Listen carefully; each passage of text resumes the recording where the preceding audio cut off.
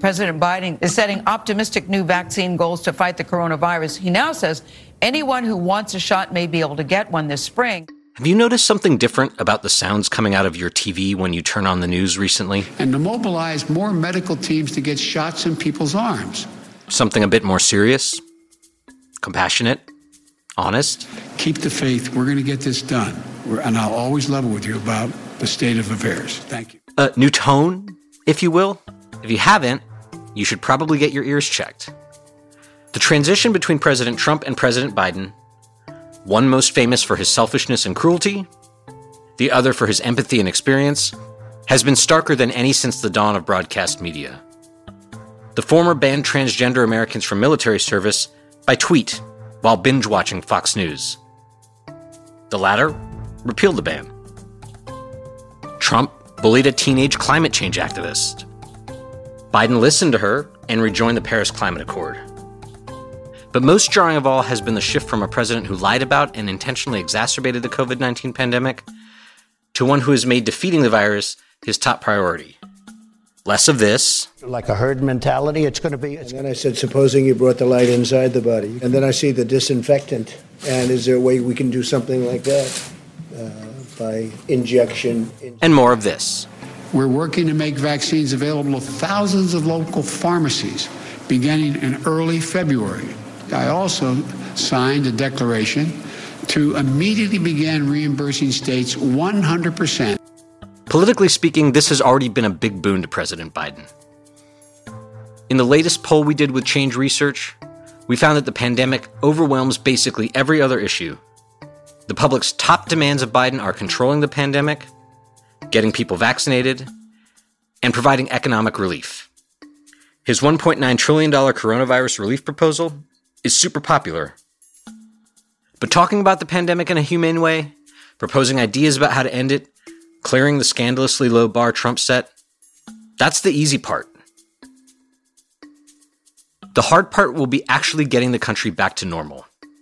Back to work, back to school, back to family gatherings and house parties, and prepared to deal with the long tail of consequences for more than a year of social distancing, closures, mass infection, and loss of life. Our sense of how well Biden will be able to pull it all off is only just coming into focus. So let's evaluate it on its own terms. My guest is Chris Hayes. He hosts MSNBC's All In and the Why Is This Happening podcast. Chris sounded the alarm about COVID early. It has now been a week since the Centers for Disease Control confirmed the first community transmission of coronavirus in the United States. Now, here's the CDC webpage on coronavirus. I go to it every day. This is from his show back on March 4th, 2020. And in this clip, Chris is visibly furious. This is a serious thing. It's a serious thing that needs to be dealt with seriously. And right now, the federal government is failing. We need the facts. We need testing, and we need them now. We needed them a week ago. More than just about any other broadcaster, he has covered the coronavirus pandemic as a crisis that political leaders are morally obligated to defeat, not just to be truthful about. We'll assess the Biden plan, the resistance to it, and how to recalibrate criticism for a president who, finally, takes the pandemic seriously. I'm Brian Beutler. Welcome to Rubicon.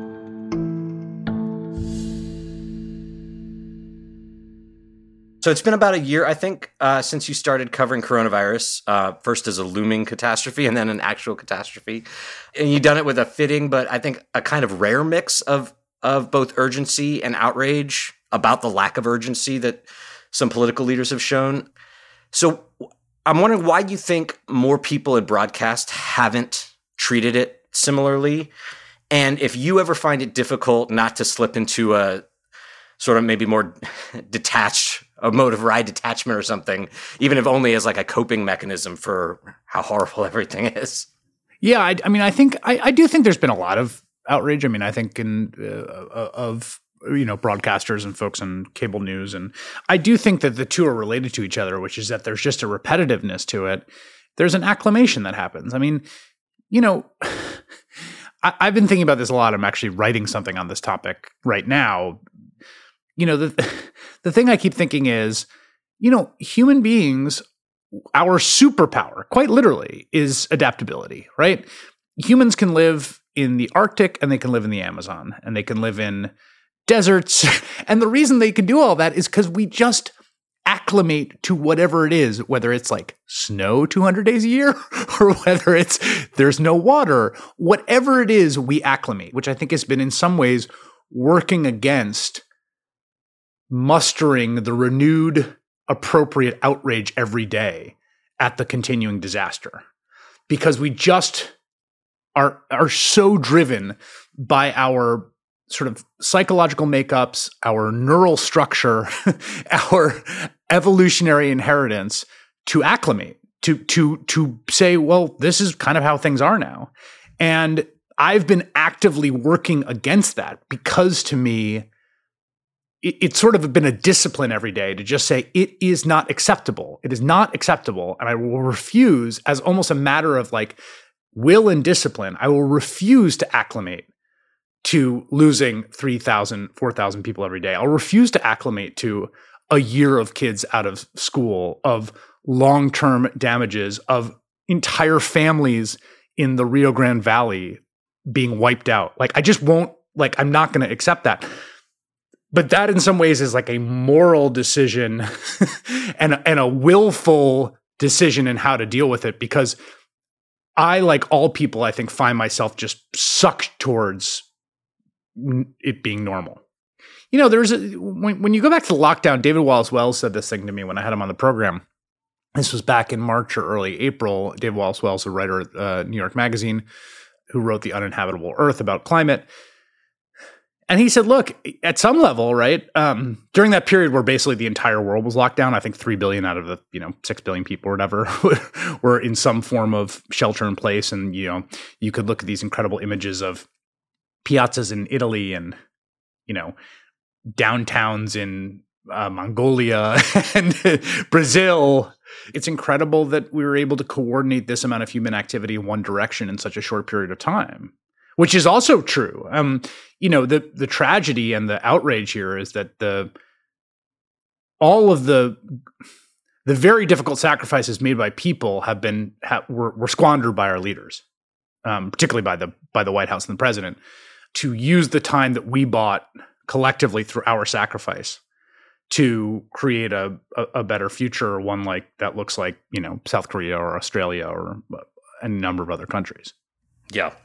Well, we're recording this on the 8th day of the Biden presidency. So stipulating that an awful lot remains to be seen, what do you make of the new administration's initial steps, the legislation, the economic and public health plans that President Biden's unveiled, the vaccination goal? Like, what's good, what's bad, and how much of all the last administration squandered do you think can be reclaimed?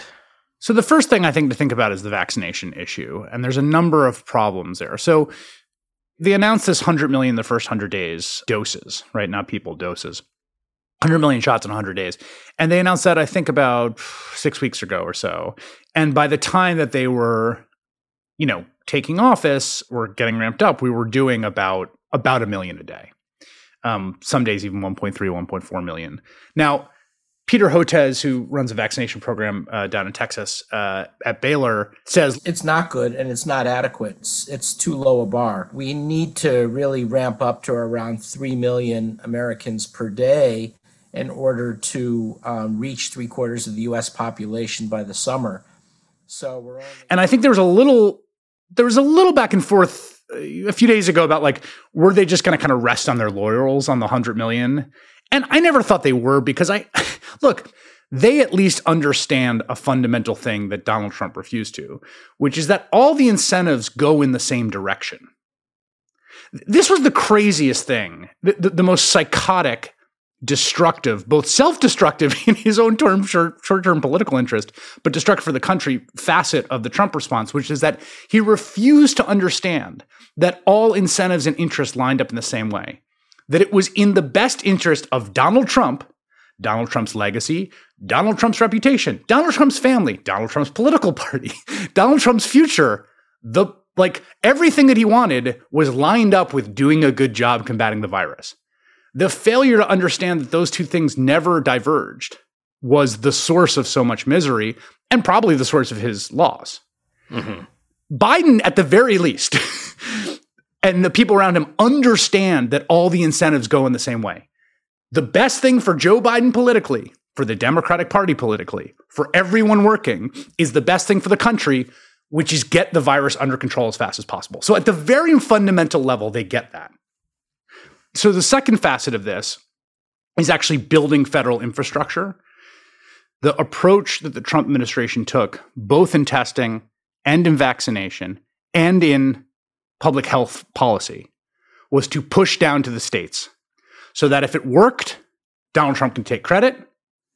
And if it didn't, he could blame the governors. This is very apparent. This is not even like they basically said this, right? The states should have been building their stockpile. We have almost 10,000 in our stockpile. We're a backup. We're not an ordering clerk. We're a backup. So, Jeff Zients, who's the person sort of coordinating this, made the point the other day that they don't have a central repository for data being fed in on how many vaccinations are happening a day. They have to build that from scratch. So they understand there has to be a federal component to this. Federal benchmarks, federal targets, federal check-ins with the states to make sure this is all happening. I think the announcement yesterday, they're bumping up these supply shipments almost immediately from about 8.5 million to 10 million a week, still not enough, that they've made the additional purchases of another 100 to 200 million vaccine doses. All of that stuff is moving in the right direction. But again, it's easy to talk about this stuff at the top line when you're talking about why is this rural county in Indiana not getting vaccine out, right? Mm-hmm. Then you multiply that problem by thousands of counties. It is genuinely a logistically difficult problem, right? Yeah. It's a logistically difficult problem. It requires both federal, state, local coordination. It requires, we got this crazy article in the Washington Post today where you got the SEIU union official in the Washington, D.C. area for nursing home workers talking about how surprised she was about how few people wanted to take the vaccine. These are people that work in nursing homes. Yeah. So there are so many places it can fail. There's the supply chain, there's the getting the shots in arm, and then there's the human demand side component. You can fail at each of those three. Each of them are hard. You have to get all three right to get a shot in an arm. And I think in a sort of, I agree with you that the 100 million shots goal wasn't born of any kind of cynicism. I think maybe there was some sense of let's set a goal that we're confident we can achieve as opposed to one that we might miss. But they genuinely do understand that they've got to get the virus under control, and vaccinating enough people is part of that. But I think that there's this sort of liminal space that you see a lot of leaders fall into where they are getting politically rewarded for mediocre responses. And that there's a trap that even an administration committed to getting this under control might fall into, where one or two of the steps that you were just mentioning start to fail, that the picture overall looks much better than it did under Trump, but it's still not acceptable. And yet Biden is his approval numbers are good, and people say that they think that he's doing a good job, and that in there's a trap, that there's a mess we could slip into. Yeah, and we've seen that at the local level all over the place. I think that, Andrew Cuomo is a great example of someone who I think his record has been, I think the fairest thing to say is very mixed. Mixed and, again, with the stipulation for him, and I think also Connecticut and New Jersey particularly, they got hit with one of the worst outbreaks in the world. There's a lot of mistakes you're going to make under those conditions. He's done some things well, and he's done some things really poorly. And yet he's been politically very rewarded, as if he's nailed it. Now, part of that I think is a recognition on the part of voters that it is a hard problem. I keep coming back to this. We can't lose sight of the fact that this isn't easy stuff. It really isn't. It is quite literally a once in a century pandemic. But I agree with you that I think, and I have confidence partly because of Ron Klain in all this, likewise, the White House chief of staff, that they're just not going to settle. Again, when you come back to it's politically true, I also don't think that's the way it works in national politics. I think national politics are so polarized that anything less than a really good response is not going to redound to his benefit. So I think there's part of it too, but I also think that they just understand, again, to come back to what you say, and I think it's a good point you make, this sort of liminal space of good enough but not great. Obviously, it's early to say whether the rollout of his coronavirus relief plan is going to lead to legislation, but as far as like the size, the content of that plan, what does it tell you? Do you think it's good enough? And what does it tell you about how they see the next year or two or four, economically speaking?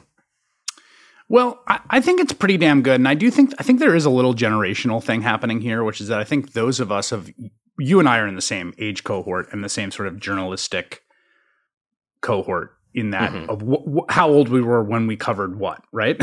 Yeah.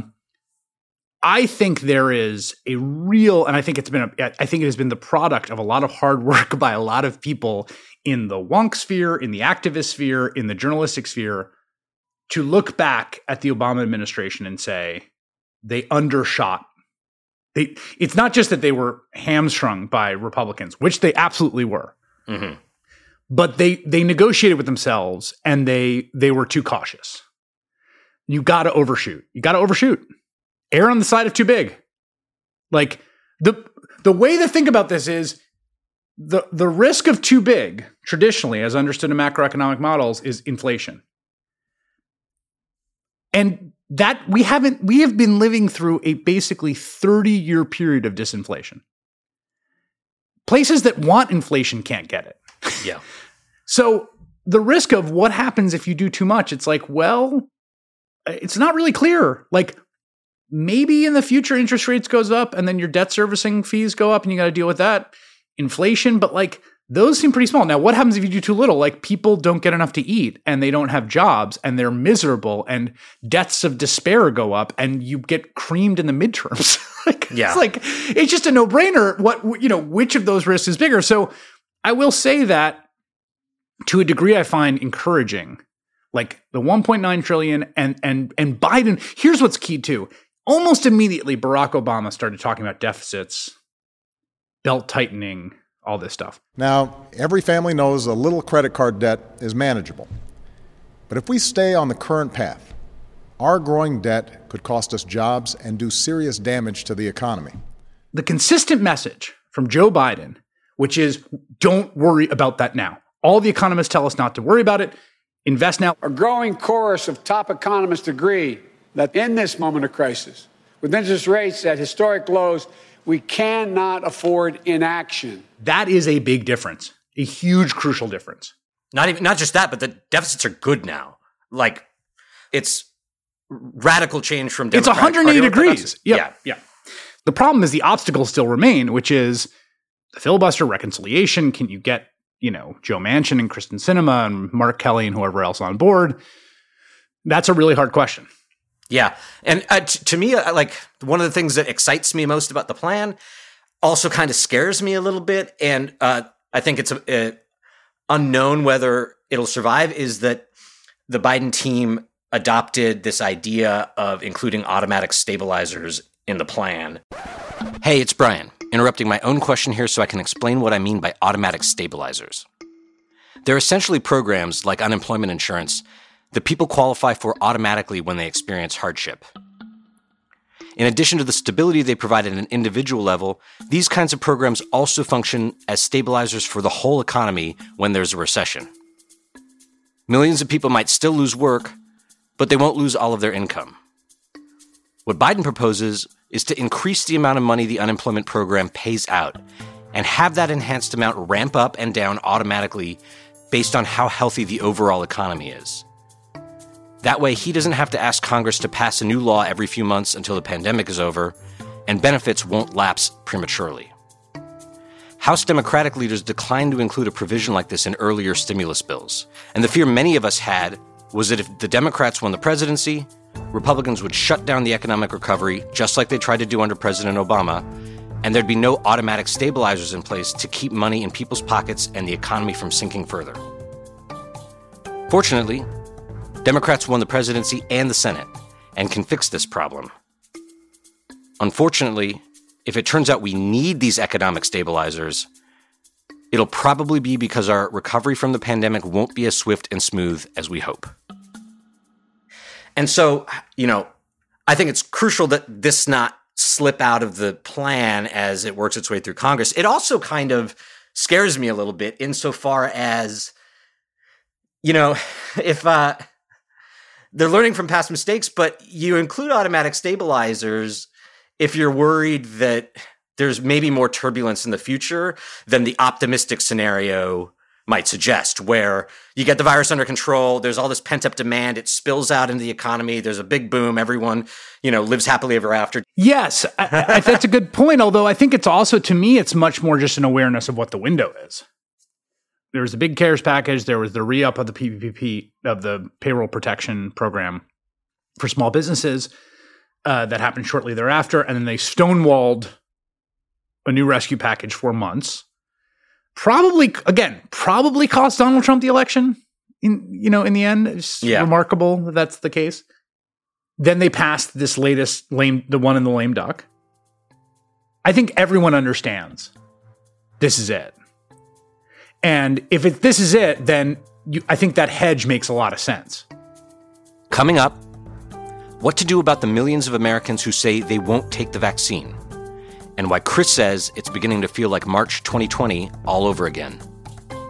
When we return.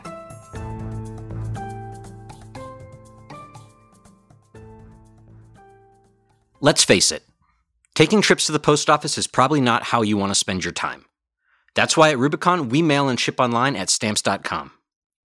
Stamps.com allows you to mail and ship anytime, anywhere, right from your computer.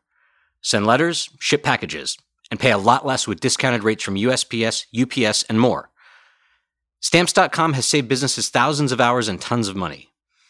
With Stamps.com, you get the services of the post office and UPS all in one place, plus big discounts on mailing and shipping rates. Stamps.com is a must-have for any business, whether you're a small office sending out invoices, an online seller shipping out orders, or even a giant warehouse sending thousands of packages a day. Stamps.com can handle it all with ease. Once your mail is ready, just schedule a pickup or drop it off. It's that simple. With Stamps.com, you get discounts of up to 40% off post office rates and up to 62% off UPS shipping rates. Not to mention, Stamps.com is a fraction of the cost of those expensive postage meters. Stamps.com is a no-brainer, saving you time and money. It's no wonder nearly 1 million small businesses already use Stamps.com. Stop wasting time at the post office and go to Stamps.com instead. There's no risk. And with my promo code Rubicon, you get a special offer that includes a 4-week trial plus free postage and a digital scale. No long-term commitments or contracts. Just go to Stamps.com, click on the microphone at the top of the homepage, and type in Rubicon. That's Stamps.com, promo code Rubicon. Stamps.com, never go to the post office again. Rubicon is brought to you by Bev. Bev is a female-founded and run canned wine brand that was created to change not only the way a product is consumed, but the way an industry and culture have operated for generations. Bev's mission is rooted in taking charge of your choices and responsibilities and giving a voice to those who have been historically silenced. In an industry that is almost exclusively male, Bev is breaking norms and creating something from the female perspective that is approachable, fun, and consumer-centric. Bev offers 5 varietals: Rosé, Sauv Blanc, Pinot Gris, and Pinot Noir, as well as my favorite, the one I cracked open at noon on Inauguration Day, a limited edition extra fizzy sparkling white wine. Bev wines are dry, crisp, fizzy, refreshing, and delicious. They have 0 sugar and only 3 carbs and 100 calories per serving. They can help you meet your New Year's goal, like cutting back on sugar or drinking, by making it easy to have a glass of wine and not overindulge. Each can contains 1.5 glasses of wine, perfect for when you don't want to open a bottle of wine just for yourself. Their 4-packs are great for gifting, hosting, and socially distant hangouts. Bev ships straight to your door, and shipping is always free. We've also worked out an exclusive deal for Rubicon podcast listeners. Receive 20% off your first purchase, plus free shipping on all orders. I suggest trying their best-selling Ladies' Night Variety Pack so you can check out all of their delicious varietals. Go to drinkbev.com/Rubicon or use code Rubicon at checkout to claim this deal. That's drinkbev.com/Rubicon. Welcome back to Rubicon. I'm talking to MSNBC host and writer Chris Hayes, who tracked the colossal failures of the Trump administration's response to COVID-19 and is watching closely to see how the Biden administration picks up the ball. So, what's the one thing that you think that they should be doing that they aren't? That's a really good question. So a lot of it is the devil in the details. For instance, so there's a bunch of money in there for a vaccination program as a top line number, several $100 billion. The question of how that is distributed to whom, under what conditions, is a really important one that is a much more difficult implementation issue than just what the top line number is. So there's a story today out of this contract that Philly signed with some random 22-year-old to distribute their vaccines. The health department now cutting all ties with this startup that was founded by a young Drexel grad student. This has all led to even more confusion, and others in the vaccine field are now worried it could lead to more mistrust. I know, talking to sort of big city public health experts and people that have run or worked in the upper echelons of public health departments, they have a very clear sense of what they would do with that vaccine money in terms of contracting community partners to get vaccines out to people, particularly in underserved communities and hardest hit communities, right? We've got this situation now where there's a certain degree of correlation between vaccine reticence and hardest hit communities. Mm-hmm. And that is a really, really hard nut to crack. But that's a nut you only really crack at the local level. Yeah. And that has to do with the federal oversight and implementation. But again, that's a really difficult thing. The other thing I would say, and this is a very simple thing, we had someone from the Brookings Institution last night who's been studying the disparate vaccine success. And one of the points she made is just have lots of places, have lots of vaccine facilities. Yeah. She made the point that North Dakota has 50 or something for their whole population, and Massachusetts, which is 4 times the number of people or 5 times the number of people, has 60. And that's a big thing. Just get vaccine center set up. But again, a lot of that stuff is, it's there's no, there's always this sort of search for the one weird trick, single magic bullet. Yeah. We had Faz Shakir, who we both know going back years from Bernie Sanders' campaign and Harry Reid's office. He conceived of this as do something analogous to the census. It'll help in the communities where there's a lot of vaccine reticence, because you'll be drawing people from those communities to administer the vaccines. The census partners with community groups in Chicago and Baltimore. You know what I mean? The answer to that is, rather than build that from scratch, there are ways to connect local public health infrastructure with local groups. Now, there are places that have richer and denser versions of that. And then the other problem again is overcoming resistance and skepticism and worry. So that, there needs to be a multi-layered approach here. It's so crazy to me when you think about public service messaging. I mean, this is an entire field that's probably saved more lives than any single human field of human endeavor, literally, right? Their public information campaigns, we've all seen the propaganda, venereal disease posters in World War II. What do you think that was? There was a public health problem. It was hurting troop readiness. They pumped them full of a message about, avoiding VD because they had a really urgent public interest, this sort of community work. It's a cool opportunity to have communities speaking to themselves. That's the key part. This is something public health people keep saying, right? It's not, this was true back during HIV/AIDS. There were a lot of different communities that needed to be reached. Hey, what's up, y'all? This is Heavy D. Whenever you have sex, you should always use a latex condom. I do. And, one person or one PSA from one perspective was not going to do the trick. And that's something that's definitely true here. New York's done a few different COVID PSAs over the past few months. Maybe you remember this one starring 51-year-old Paul Rudd, who tried to convince millennials to wear masks. Yo, listen, hype beasts. Masks protect you and your dank squad, because caring about other people is the new not caring about other people. Yeah, although to devil's advocate this a little bit, and I don't know what consideration is the right one because it's tough, but if you message go get vaccinated, like look at all these important people who got vaccinated, they're fine, they want you to do it, and then also people go try to get vaccinated and it's a nightmare and there's no vaccine for them, that not only does that compound your uptake effect, but it creates a political problem on the, That's totally right. And I think the reticence to push demand has been the concern with supply. But I think you're going to see more and more. And again, like, this is a real opportunity. Like, and part of this is about the money that's in that COVID bill, right? Like, the hundreds of billions of dollars in there are for a bunch of things. And I think, like, we see this year in, year out now because of the way they built the Affordable Care Act, that you need to just have a ramp up of, like, everyone go sign up, open enrollment. And then without that, enrollment plummets and the market's but we know how to do that. But you also, what's encouraging about that is that we actually see the input to output, like, causation. They start, it's always the case that, like, enrollment's running at X, and then it's like a lot of effort is done to tell people to go do this, and they do it. Yep, and take up increases.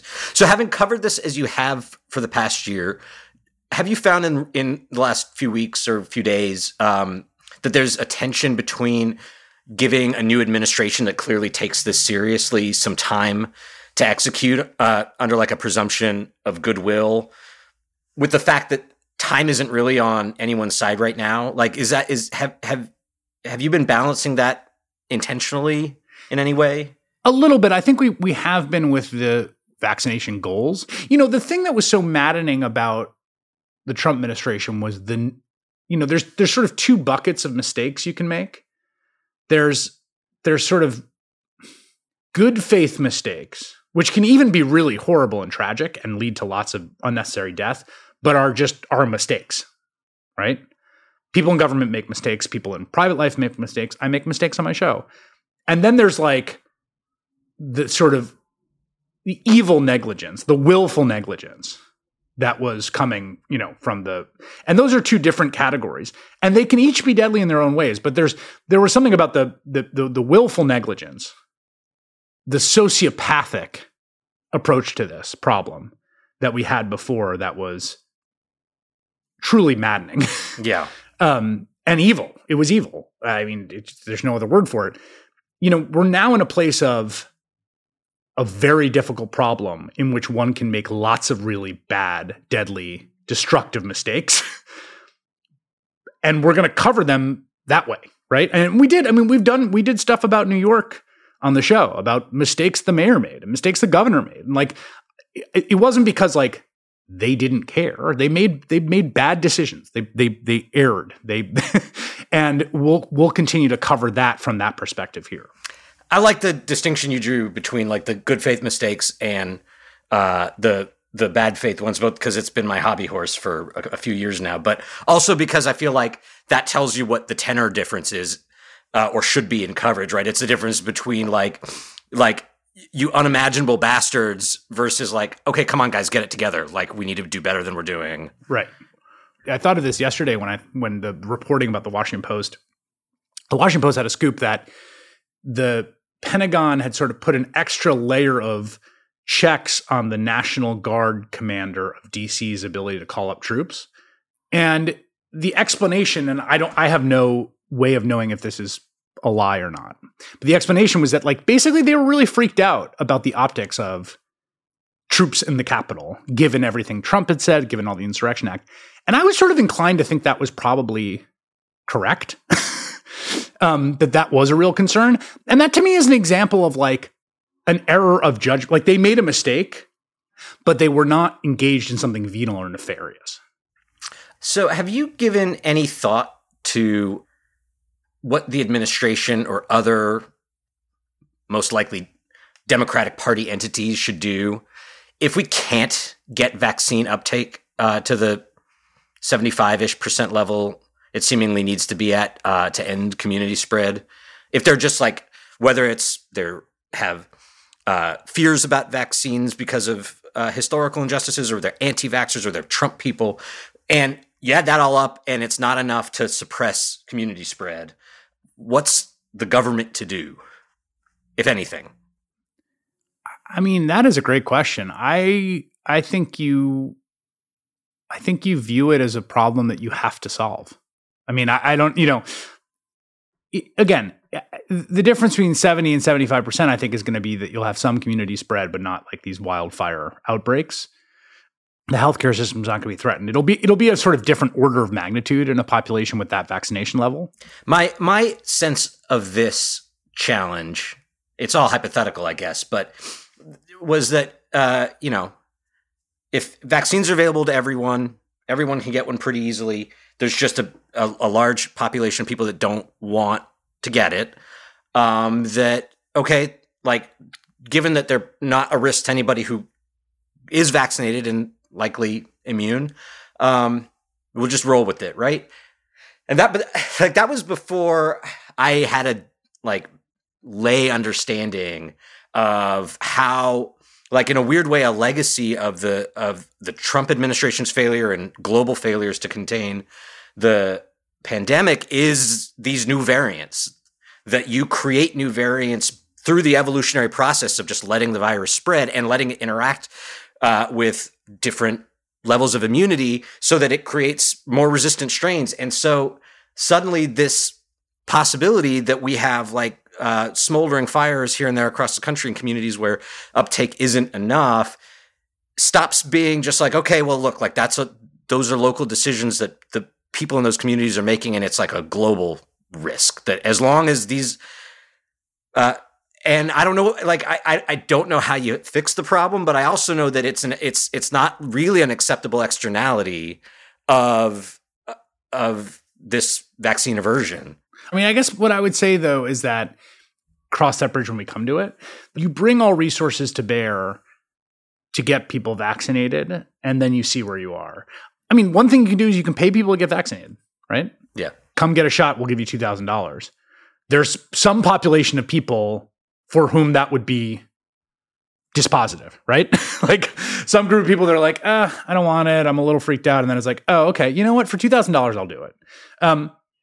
That would pay for itself, obviously, very obviously.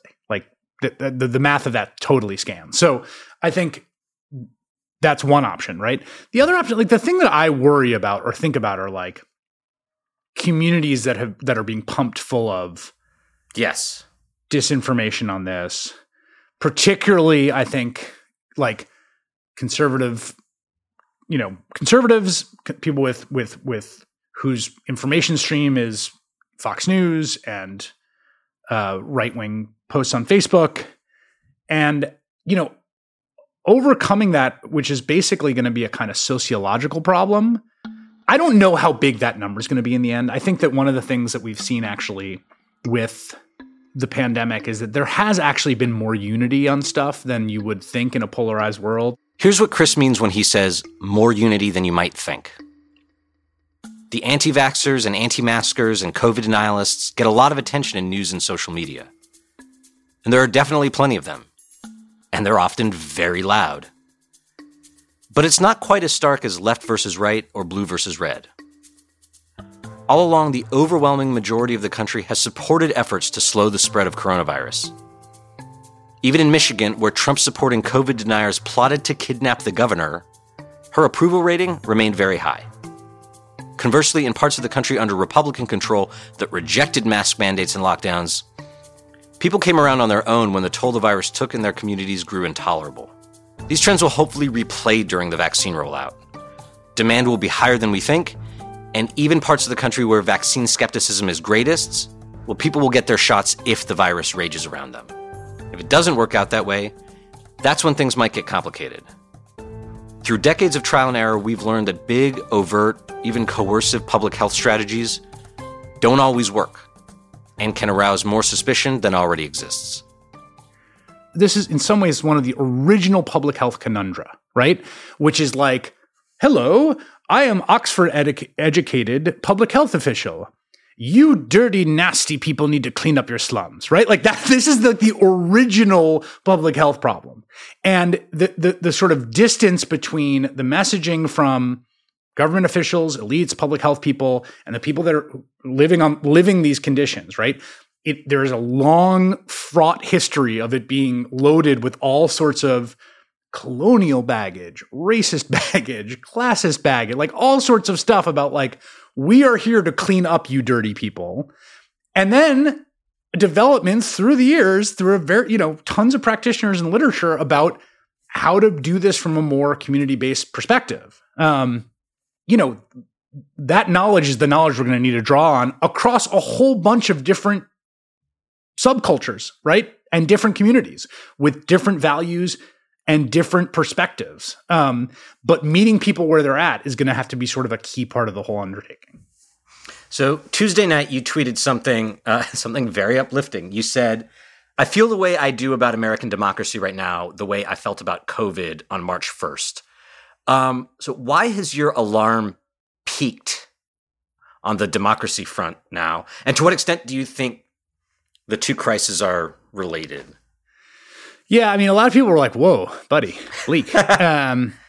Well, the way that I felt March 1st, and I would say even a little earlier, I'd say maybe February 26th, which was when Dr. Missonier gave her, phone briefing that said, well, I've talked to my kid's principal about remote school. And everyone's like, remote what? What are you talking about? This February 26th, like, what do you mean remote school? Kids are not going to be in schools. That, we had a very narrow window there to mobilize to stop catastrophe. And that's how I feel now. I mean, the particular precipitating incident for that is just watching, there was this moment on the night before the impeachment vote when I was covering it live, and it was like this tally where Kinzinger came out for it and Lynn Cheney came out for it with a very, very good statement, and John Katko, Syracuse, New York, came out for it.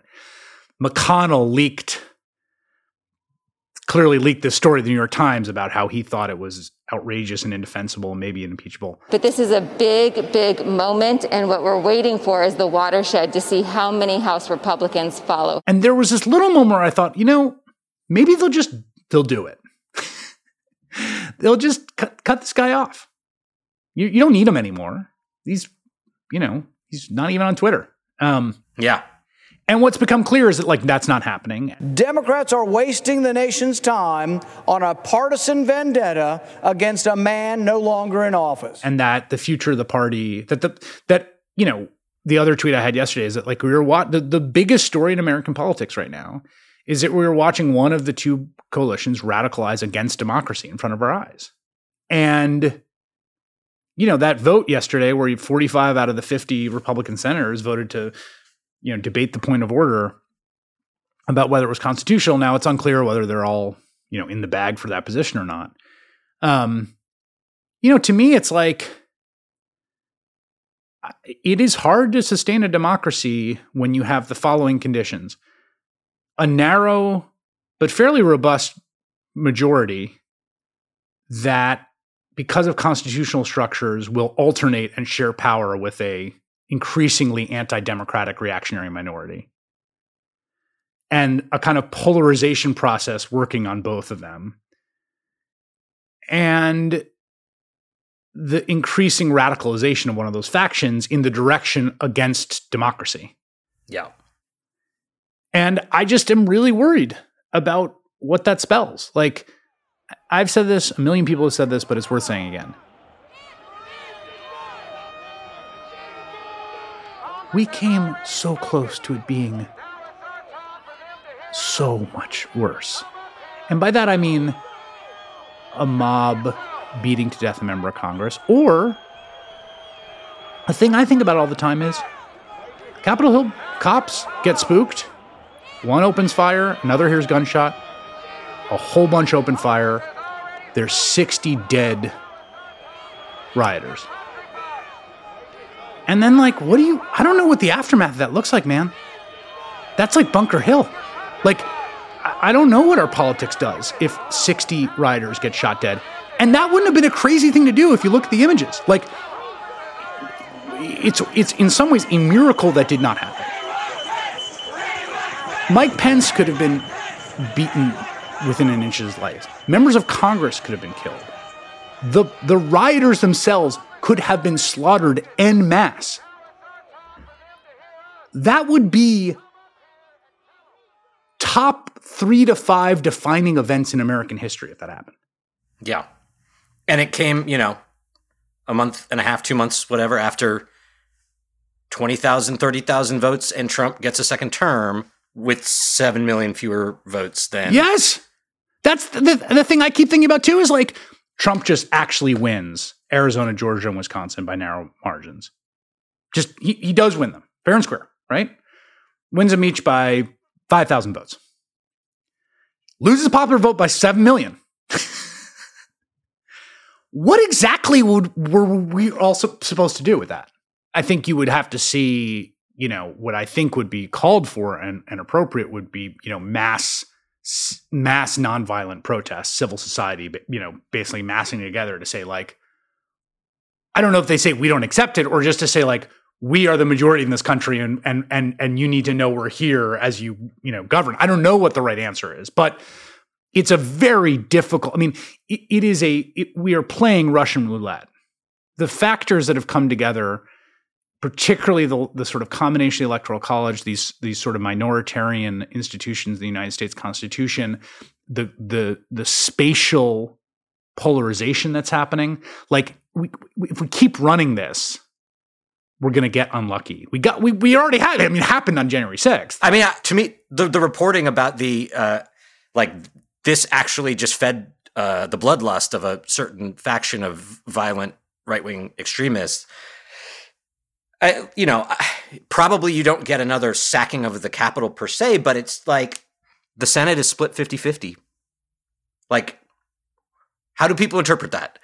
For all the political violence we have and have had, we have been blessed in this country, despite big disagreements with, for the last 40, 50 years, they're just, that kind of thing has not been part of how we expect the public to respond to being defeated politically, is that they'll start killing senators or judges or whatever else, right? Yes. Right. And that's, I feel like, the spooky part of this, that when I see Republicans decide, we can live with, 5 dead people and $100 million worth of damage in the Capitol, and we'll just move on and pretend it never happened, is that it's like, okay, well, that just means let's figure out what else they'll tolerate. Yeah, and that's the really dark thing, is what would change their mind? What would have had to happen on January 6th for there to be 67 votes to convict? That's a dark thought experiment. Let me just say, let me hop onto the other side and say that the following things I think are on the other side of the ledger. One is that Democrats did win this improbable, incredible victory to win control of the Senate, right? That Joe Biden did win by 7 million votes. There is, again, for the first time in American history, one party won 7 out of 8 popular votes in presidential elections. There is, it is a hamstrung, majority, but there is this majority in the country that is, on the side of both sort of a center-left majority, but more importantly, a kind of pro-democracy majority. And the pro-democracy majority, I think, is even probably bigger than those votes. I think that there's a way in which I think the Capitol riot and the spectacle of it were radicalizing in the opposite direction. We're repellent to a lot of people. So if you think of it as the Popular Front, right? Spanning, the Noam Chomsky to Bill Kristol, people invested in the continuance of American multiracial democracy as such. That is there's more of us than there are of them. And we're right substantively, and we have more of the people. And that gives me hope. There are places where the majority's on the side of the bad guys. That's when it gets really, really dark. Yeah, I'm going to try to tie this, because I did ask this, because I do think it ties into the COVID question. And I think that there's a prevailing hope that if Biden really executes his coronavirus response well, that Democrats will be rewarded politically, and it'll solve or at least defer some of these democracy problems, right? That like if Democrats are being rewarded for governing well in the face of a pandemic, they'll win elections and we don't have to worry about things like the Electoral College or gerrymandering or whatever else.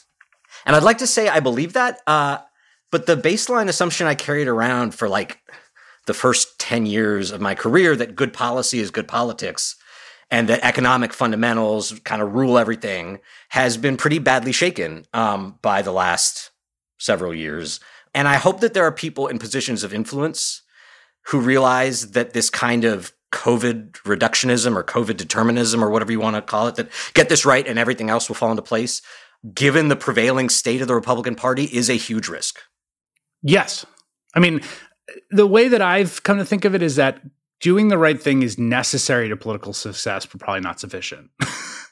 That if you don't do a good job governing, you're screwed for sure. So you might as well do a really good job, help people, and hope for the best. but the idea that will transmit automatically into political victories, I think, has been a little untethered. I mean, the people point to Florida where the minimum wage thing got 60% and won, and Biden lost the state. And it's like, well, if Democrats were more centrally committed to things like minimum wage, they do better. And I think there's some argument there. I think we saw it with like the checks discourse down the stretch for Warnock and Ossoff. But on the other hand, it's like those are two different things. Whether people should get paid minimum wage and which people are in control are different votes. And it may be the case that there is a widening gap between how people think of those two things. Like, I want my people in control is a more important driving question for a lot of people than like what they will do when they get there. And if we can get the minimum wage by referendum, maybe you don't need that other party so much. That's another great point. I'll leave it there, but I'll close by saying I'm really grateful that you are where you are, covering these issues the way you're covering them. And thanks for spending all this time with us. Yeah, that was great. Thanks a lot, Brian. Thanks, man. Emailer Chris, a different Chris, sent the following question. I understand all the frustrations of Mitch McConnell using and threatening the filibuster for everything under the sun. However, if it was removed, couldn't he use it to pass lots of harmful legislation in the future if Republicans win the Senate again? Similar to how they used the nuclear option that Harry Reid invoked to push through countless conservative judges? Would it be better to make them actually use the filibuster and make them stand there and talk? I worry a lot about what harm Republicans can do if they have a Senate majority with no filibuster. Here are a few thoughts in response. First, if Republicans win big in a future election, much as we might hate it and oppose it and try to discourage it, they should be able to implement their agenda, so long as it's constitutional. That's how democracy works. And to a great extent, Republicans already get to do this. Their top priorities are cutting taxes and stacking the courts with conservative judges. Neither of those things is subject to the filibuster. And when Democrats tried to filibuster a Republican Supreme Court nominee in 2017, Mitch McConnell just got rid of it. But a lot of things Democrats and progressives care about, like civil rights laws, are subject to the filibuster. That means abolishing it won't make life much easier for Republicans than it already is, and we have recent history to back that up. Their 2017 effort to repeal the Affordable Care Act failed, not because of the filibuster. They tried to go around the filibuster. It failed because they couldn't get 50 votes for their bill. They were hobbled politically by the unpopularity of their agenda. Now, that doesn't mean the filibuster couldn't be reformed rather than abolished. As it stands, a single Republican can hold a bill to a 60-vote threshold simply by raising his hand. Democrats could try to change the rules to make that threshold apply only so long as a minority holds the floor and keeps talking, the Jimmy Stewart way, but then pass their bills by simple majority when the filibuster loses steam. That may, in fact, be where we're headed. Please continue sending us your questions. Our email address is rubicon@crooked.com. Rubicon is written and hosted by me, Brian Beutler. It's produced by Andrea Gardner-Bernstein. Veronica Simonetti is our audio engineer. And we'll be back next week.